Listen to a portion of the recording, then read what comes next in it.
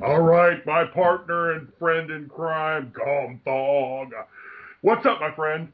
Dude, I don't know if you're feeling the heat yet, but your ears are going to be burning because I am prepared to pour out a cauldron of molten metal onto our listeners. Prepare to be scorched. We've got an interview with guitarist Tim Roth, the Tim Roth of Into Eternity. He's on the podcast. Holy shit, man. That's like one of your favorite bands. Oh, yeah. We talked about him on our very first podcast. I called him a guitar god. You did call him a guitar god. I said he was all about the speed. Let me tell you what, my friend. Since studying and listening for this interview, I think he's a guitar god. Yeah, man. I can't freaking believe it. Tim was kind enough to take the time to talk to me on a recent Saturday, and man, did he ever deliver. Tim talks about what Into Eternity has been up to, about their new vocalist, Amanda Kiernan, about a side project he's been involved with, and what we can expect with Into Eternity in 2014. That sounds excellent. Sounds like we will be both entertained and informed. Without further ado, here it is, our interview with Into Eternity's own Tim Roth.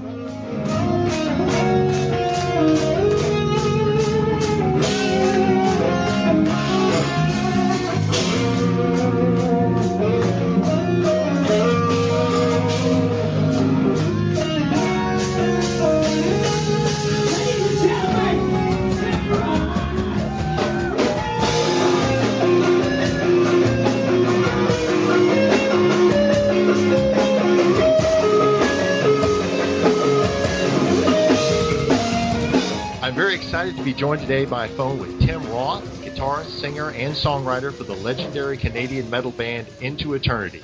Tim, I really appreciate you taking the time to join us today on the Great Metal Debate podcast. Yeah, thank you so much for having me. Really appreciate the interview. Thank you. I want to start by asking, I wonder if you could just give us kind of a brief review for long-term fans and people who may just be getting into Eternity, an update on the past few years, bring us up to speed on the changes that have taken place since the release of your last full studio album, The Incurable Tragedy. Yeah, well, basically after we released The Incurable Tragedy, it was kind of a race to see if the album was going to be released or my new son was going to be born, because he was being born like a month after, ended up being, I guess a couple months after the album was released. So we still got to go out and do, the Summer Slaughter tour, and we're out with Symphony X, so we were really busy that whole 2008 year recording and touring, but my life actually changed, which actually put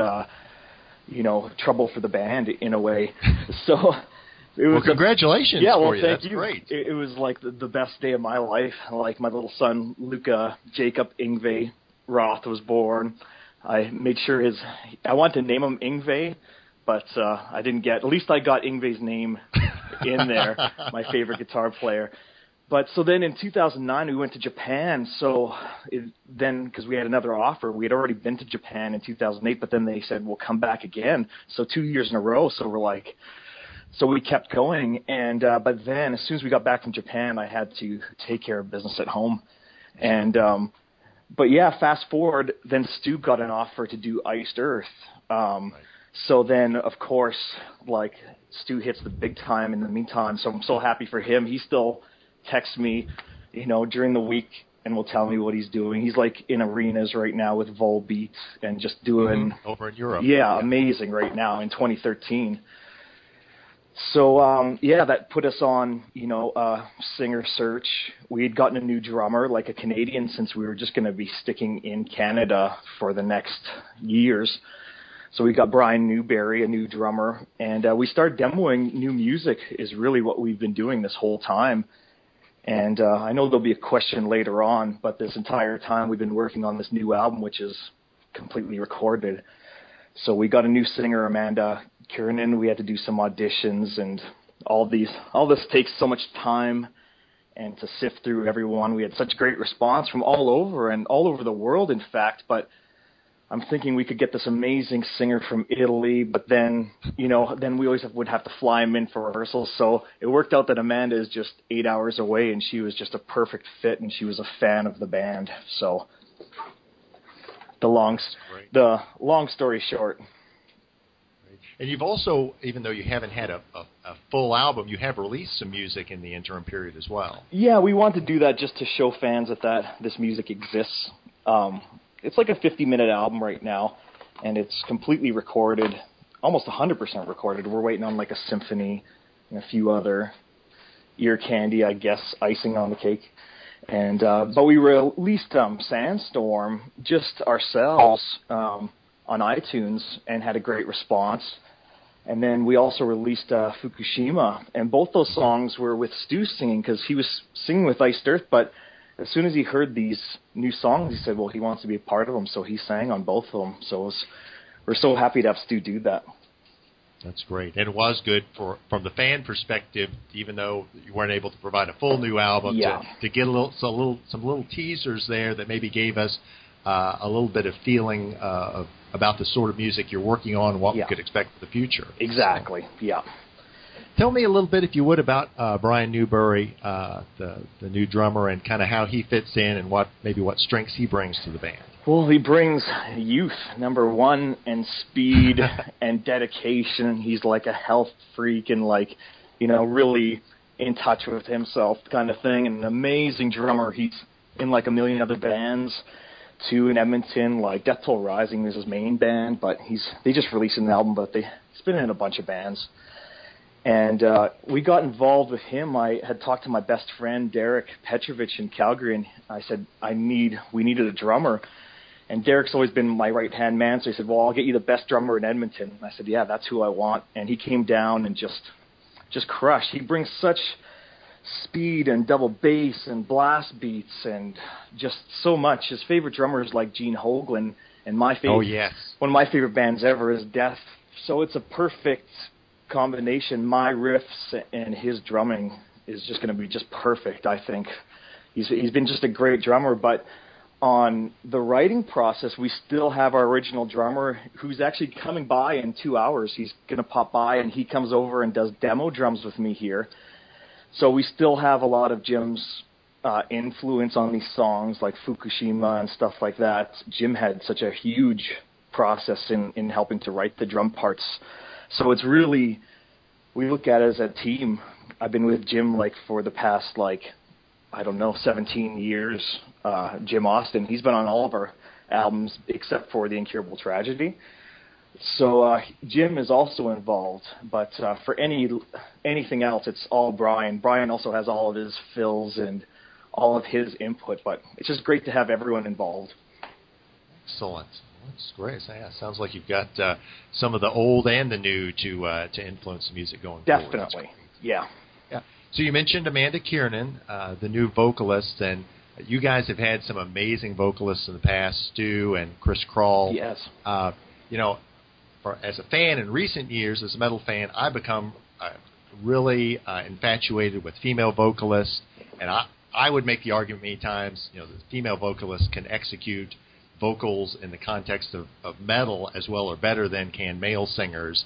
And so I kind of wonder, when you were going through the process of evaluating and making decisions there, did that idea of the female vocal range play any part in bringing in Amanda? And what does now having her as a vocalist open up as far as new directions for you as a songwriter? Yeah, exactly. I think all that. I originally was not expecting to get a female, but back in around 2000 and 2001, I always wanted to get a female into the band. I wanted to have a female keyboard player and a female that could sing and do those different tones, different range, just like you say, totally. But what's different is when we got Amanda, she doesn't sing like a girl. Right. She has such amazing tone to her voice. Tone is something that you can't. Yeah, that's something you cannot teach, and she sings with such rasp and power and real emotion, like heart-wrenching emotion on some of these new songs of ours. Oh, it's just, we utilize her a lot different. We don't have female vocals as if like a Nightwish with the amazing operatic, crystal clean vocals. We're going with raspier and vibrato and rougher, which will be great. And she also has this death voice She's also a hybrid vocalist. And we got a female, though, because of the high ranges that Stu was hitting. Some of the male guys were having problems with those higher notes. I'm not surprised to hear that. So with Amanda, it was high, but she naturally has a higher voice. Yeah. That was another huge reason how we got Amanda. It's a combination, though. She's such a fun girl. Like, when you meet her, it'll be like you've always known her because she's such a fun girl and so pumped up and just loves the music. And she did such a great job on this new album. It's been perfect. It's the vocals I write and in the range that I write works out perfect for her range. It's like, and when I sing, like I sing on every single chorus, like on the new album and in general live. So I think my voice naturally blends great, like a female and a male voice together sounds just great together. So people will have to see it live because it's the best we've sounded. Like Stu came to rehearsals and would be watching, and he had his arms crossed. And after he'd give Amanda tips, like Stu also had a big part to help train her. Like, we didn't take this lightly. We flew her in. We would rehearse for like 8 hours a day, like sometimes up to 10 hours, in fact. And she wouldn't be singing the whole time, but it still probably was a lot for her because when we get into the mode, we just go full on. So, yeah, it's been just like a real. I was going to say, it sounds like a real team effort there with Into Eternity. Yes, for sure, definitely. A lot of stuff behind the scenes that people wouldn't see, so. Sure. Just kind of an idea about kind of the different influences that they might be hearing in your music. And then also, what do you think your vision is for this band sound evolving into the future? Well, it's a tough one. I was influenced by just so many different things, and that hurt the band so much in the very beginning because every reviewer in 1998 and 1999 when we put up first album said, hey, here's a band that can't find their sound. They're mixing death vocals and clean vocals. But nowadays that's totally acceptable. And I'd heard bands like Fear Factory doing it, say, in 1992, and these kind of bands. So it was, and Cynic had the cool robot voice, the cool clean singing, but then also the death singing in 1993. So when I had heard like Cynic and these kind of bands, I thought, well, yeah, that's what I want, but I want good, clean vocals, like an Iron Maiden type of voice with the death vocals, which I love, the death, and the high death pitch, the low death pitched. Mm-hmm. But I started off listening to thrash metal. My first concert was Megadeth in 1990. It was wow. Well, it was Testament and Megadeth. They were on the Painkiller. Judas Priest was on that tour as well. But Judas Priest skipped over our city because we. Oh no! I just live in that was a great. I saw that in Dayton, Ohio that year. Yeah, that was great. So you got to see the Priest tour. Oh man, yeah. Well, that was my first show, so that inspired me. And Alex Skolnick was using a red Ibanez Sabre guitar, so that's still the guitar I use to this day. So it was serious inspiration.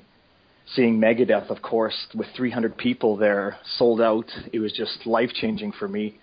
So my whole thing was thrash metal, but then at the same time that all that was happening, this death metal scene was happening, and I fell in love with death and these, and Obituary with James Murphy and these melodic leads, so I loved death metal. But then what happened, Dream Theater came out and put out Image and Words, and then boom, all this progressive, so I'm like, oh my God, I love these clean singing, and I love John Petrucci's solos and the clean, and I had loved Metallica, how they would have these beautiful classical clean intros on the beginning of Fight Fire with Fire, and the Injustice for All album had such beautiful classical pieces that just make you want to cry. So I wanted to also have the nice acoustic guitar at times. So really that's how our whole sound I wanted to take something from everything, but that also, like I say, hurt us because people just, maybe the listener doesn't always want that, but that's what I want, so that's what I did. That's excellent. Well, in many ways, you were ahead of your time to integrate those things that today would be taken as a given. Yeah, today it's natural for us. Yeah, it's a given today. You're right, exactly. And you mentioned earlier something about waiting on some symphonic piece for the new album. Is that something you're integrating in as well? Yes, definitely. But I can pencil in it at home. I do demoing at home, but I'm like grade 1 at it. So we want to have someone really good. So there's a local guy that's done stuff for the Real, our symphony here, and he can just come up with these just amazing things. So we have one song called "The Scattering of Ashes," and it's a tribute to Rob Doherty, who played on the Buried in Oblivion album. So I had wrote this song. I didn't plan on writing it, but it wrote itself. So it's on the new album, but it's a full acoustic song, and Amanda's vocals are just, heart-wrenching. Also, what makes it heart-wrenching is she was going through like a breakup with her boyfriend at the time, the exact time that we were in the studio. So she's already like in tears, and so she's in the studio pouring her heart out. So it was all caught on tape, which is great, and it's a great tribute to Rob. So the new album will have lots of highs and lows. That's great. So what can you share, and I'm sure some things are still in process and you wouldn't have answers at this point, but what can you share with us about potentially the new album's release, if there might be a tour, and what do you know at this point? Yeah, definitely it's going to happen in 2014, but I can't really say a whole lot right now. Our management is working on the entire thing. There's plenty of label interest. The album is almost finished right now, and all I can say is it'll be released next year. And with the tour to follow, many tours, we want to tour everywhere we can. We'll tour anywhere that wants us. So we're with Rock the Nation USA. So we have a great team behind us with management and booking. So next year, now is not the time to put it out at the end of the year. So we're going to start fresh in 2014. 50 minutes of new music, technical playing, blast beats, double bass, solos, high singing, acoustic, just everything that we do wrapped into an album. Yeah, I've caught you playing at least one of those new songs on YouTube in a live performance before, and I'm excited to hear the whole thing in the studio album. Oh, great! Yeah, I'm excited for people to hear it. It's killing me that it just can't be out. Sure. I mean, I want it to be out as much as everyone else, probably even more, because I've invested so much time, so many hours. So, yeah, it'll be released, though. In the meantime, though, we're actually working on Album 7 right now. So Jim is coming over today to demo drums on brand new material. So. Wow, now you're really teasing us with that, Tim. Yeah, that's doubly exciting. We haven't stopped, Hey, outside of Into Eternity, I read online recently that you contributed some guest vocals on an album by the Montreal band Carchaos. Can you tell me a little bit about how you got together with those guys? Well, geez. Yeah, in 2012 we went and did a Western tour of the U.S., like over to like New York area, like Brooklyn and stuff. But we also had cut up and did like Toronto, which was an awesome show. But we did Montreal, and we'd played with Carchaos there. They'd been direct support for us there with Single Bullet Theory. And I'd met the singer Veronica, and they're such a great band with like epic songs. And they'd given us their albums, and we would listen to them in the RV when we were touring, and we really liked them. But then I wasn't expecting Veronica, the singer, like emailed me and said, "Hey, would you like guest sing on our new song?" And I was just blown away, because normally I would be asked to do a guest solo. Exactly. So I think that's what really intrigued me. No one like usually asks me to sing, so I was like, great. So she had just sent me the song and the lyrics, and I'd emailed her and said, well, hey, what do you have in mind? But she hadn't responded, and I'd already gone to the studio, so I just went in and just sang from my heart, and it just worked out great, I thought. I think it's my best vocal performance. I'm pushing my chest voice as high as I can go with the rasp, and just trying to do the best I can. Probably something exciting about stepping outside of the singing while playing guitar to just purely focus on that for this one piece. That must have been exciting. Very exciting. I think it was just so intriguing. And they're such a great band, and I was just honored that they would think of me, I think. So it was great. It was just so great. Well, hey, Tim, before we go, can you want to share with people how they can learn more about Into Eternity, some contact information, and especially how they can support the band right now by purchasing music and merchandise? Can you share that with us? Well, yeah, we're on iTunes right now. Right now we're just independent as far as that goes, but the proceeds go directly to us and through Bandcamp as well. We're on Bandcamp. We have 2 songs. So we also have like a merch store with indie merch, which all the proceeds definitely help us as far as that goes. And maybe if everyone could just give us a like on Facebook, that would be great. Facebook is like the main thing that people seem to use, but we have a website, intoeternity.net, that people could also contact us if need be. And yeah, thanks so much for the support, though. Everyone has been supportive. People have been buying the digital singles, the Fukushima and the Sandstorm, and a lot of people from Japan, people from all over have been buying it. So it's really amazing to be able to also, sell our own music in a way and have a bit of control over our own destiny. I think it's just great. And even the merch, I've seen you have some new merch on there, including some tees with the logo kind of blown up. Yeah. Your logo is awesome, man. I've got to get me one of those. Matthias is the man. We have an artist from Sweden, and he's always done our artwork since the very beginning, Dead or Dreaming and Buried, and every single album, plus all the digital singles. So he's done 7 covers for us, and he's the one that invented the logo, and I just love it. Yeah, that's classic. Yeah. That's great. Thanks to Matthias. Well, hey, awesome. Well, thank you so much, Tim, for taking the time to join us on the Great Metal Debate podcast. It's been a real privilege to talk with you today. Yeah, well, thanks so much for the support. Really appreciate it.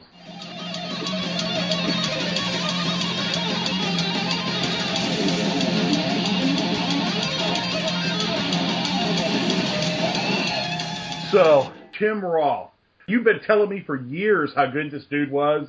I just didn't listen enough, man, because it's fucking awesome, man. That's all there is to it. I'll be honest, I kind of geeked out at first when I was talking to Tim, but he was so down to earth, so super cool. Well, I loved in the interview where he talked about how his influences early on adversely affected the band, but you pointed out, and I think rightly so, that he was visionary.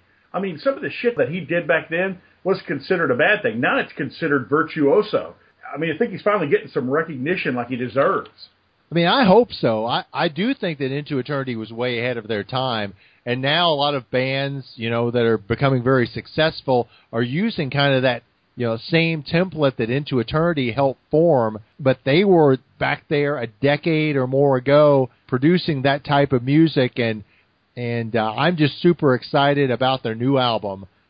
Dude, he's a forward-thinking dude. I mean, back then he was already thinking ahead. He says in the interview he's thinking about album number 7 and working on music for that. That is, you've got your head on trying to produce music correctly when you're doing that, I think. Well, and he said some listeners may not have liked such and such way we're doing it, but that's the kind of music I wanted to make. He's a guy who has a definite vision, and he's sticking to that vision, and I love it. I love the fact that he is influenced by so many bands. I mean, he talked about Cynic and Iron Maiden and Testament and Dream Theater and Metallica. That's quite a variation of influences right there. And I think that comes out of the music that he plays. Yeah, you and I would debate for many podcasts over those different bands and what sound is or isn't metal. He's one who took all of those concepts and wrapped them up together and says, I'm going to utilize them all. Well, I mean, he talks about, he has a couple of lines in this interview that I love. One was, he said, yeah, and I just fell in love with death. I mean, that's such a great line, talking about music, period, Now, the other one, when he was talking about your question that you asked him that went on for quite a while, and he ends with, yeah, I think all that. That was about the female vocal. Yeah, you basically stated his answer for him, so good reading of the mind there, my friend. Yeah, well, I mean, I hope I've got some idea about what he's thinking, because I've listened over and over. I can't tell you how many hours, days, even weeks or months I've spent listening to Into Eternity. I can remember taking a flight from Nashville to Chicago and listening to buried in oblivion as I'm looking out onto the clouds during that flight, man, and just being in kind of a strange emotional state as the music flowed over me. Oh, shit. My memory sucks. What's the second album? Dead or Dreaming. Oh, my God. That album is so... That's an album I put on and listened to the whole thing through. Let me just switch gears real quick here. One of the things that I love and am amazed at is what a community Canadian death metal is, and Canadian metal is, period. I mean, if I counted, there are a reference to Iced Earth, The Order of Chaos, Into Eternity, Death Toll Rising, Chaos, and Final Darkness. This is a community and a family up there, man, and the stuff that they're putting out is the shit. I mean, it's good, and you can tell it comes from all these people banding together in a common cause. It's the brotherhood we talked about in the last podcast. So what was the biggest thing that struck you about this interview? What did you enjoy or take from it the most? Well, I mean, one, just how down-to-earth he was. Second, how passionate and how clear a vision he has. He brings in a lot of influences, but you can tell he has a very clear idea about what that new album is going to be like, how those songs are going to be constructed, and what that music's going to sound like when they perform it live. I definitely got this from that interview. I also got just how central he is to this band. He was involved in the singing, even the recruiting of the drummer, the playing, the writing, the mixing. He's mixing with a friend today, he said. He is involved in every aspect of the band. Music is his life. Absolutely, it's certainly his vision, yeah, and it's one that I'm very thankful for because I just love the music. As being a jump on the bandwagon fan of this band, I can honestly say that I think that Tim Roth is fast becoming one of my guitar heroes, and you know how important the guitar is for me. Excellent interview, excellent guy, excellent band, excellent music. Absolutely. Hey, I want to remind our listeners, you can stream or download our podcast on The Great Metal Debate on SoundCloud.com, and we've got new podcast episodes coming up in the next few weeks, plus additional interviews with other artists. And you can also catch up with what's going on or give us feedback by going to The Great Metal Debate Facebook page. So join us in the new millennium by listening to melodic, technical death metal and symphonic power metal with me, Gormthog. Yeah, listen to all that shit he said if you want. Check out the real metal, pre-1986. Either way, we'll see you all next time on The Great Metal Debate Podcast.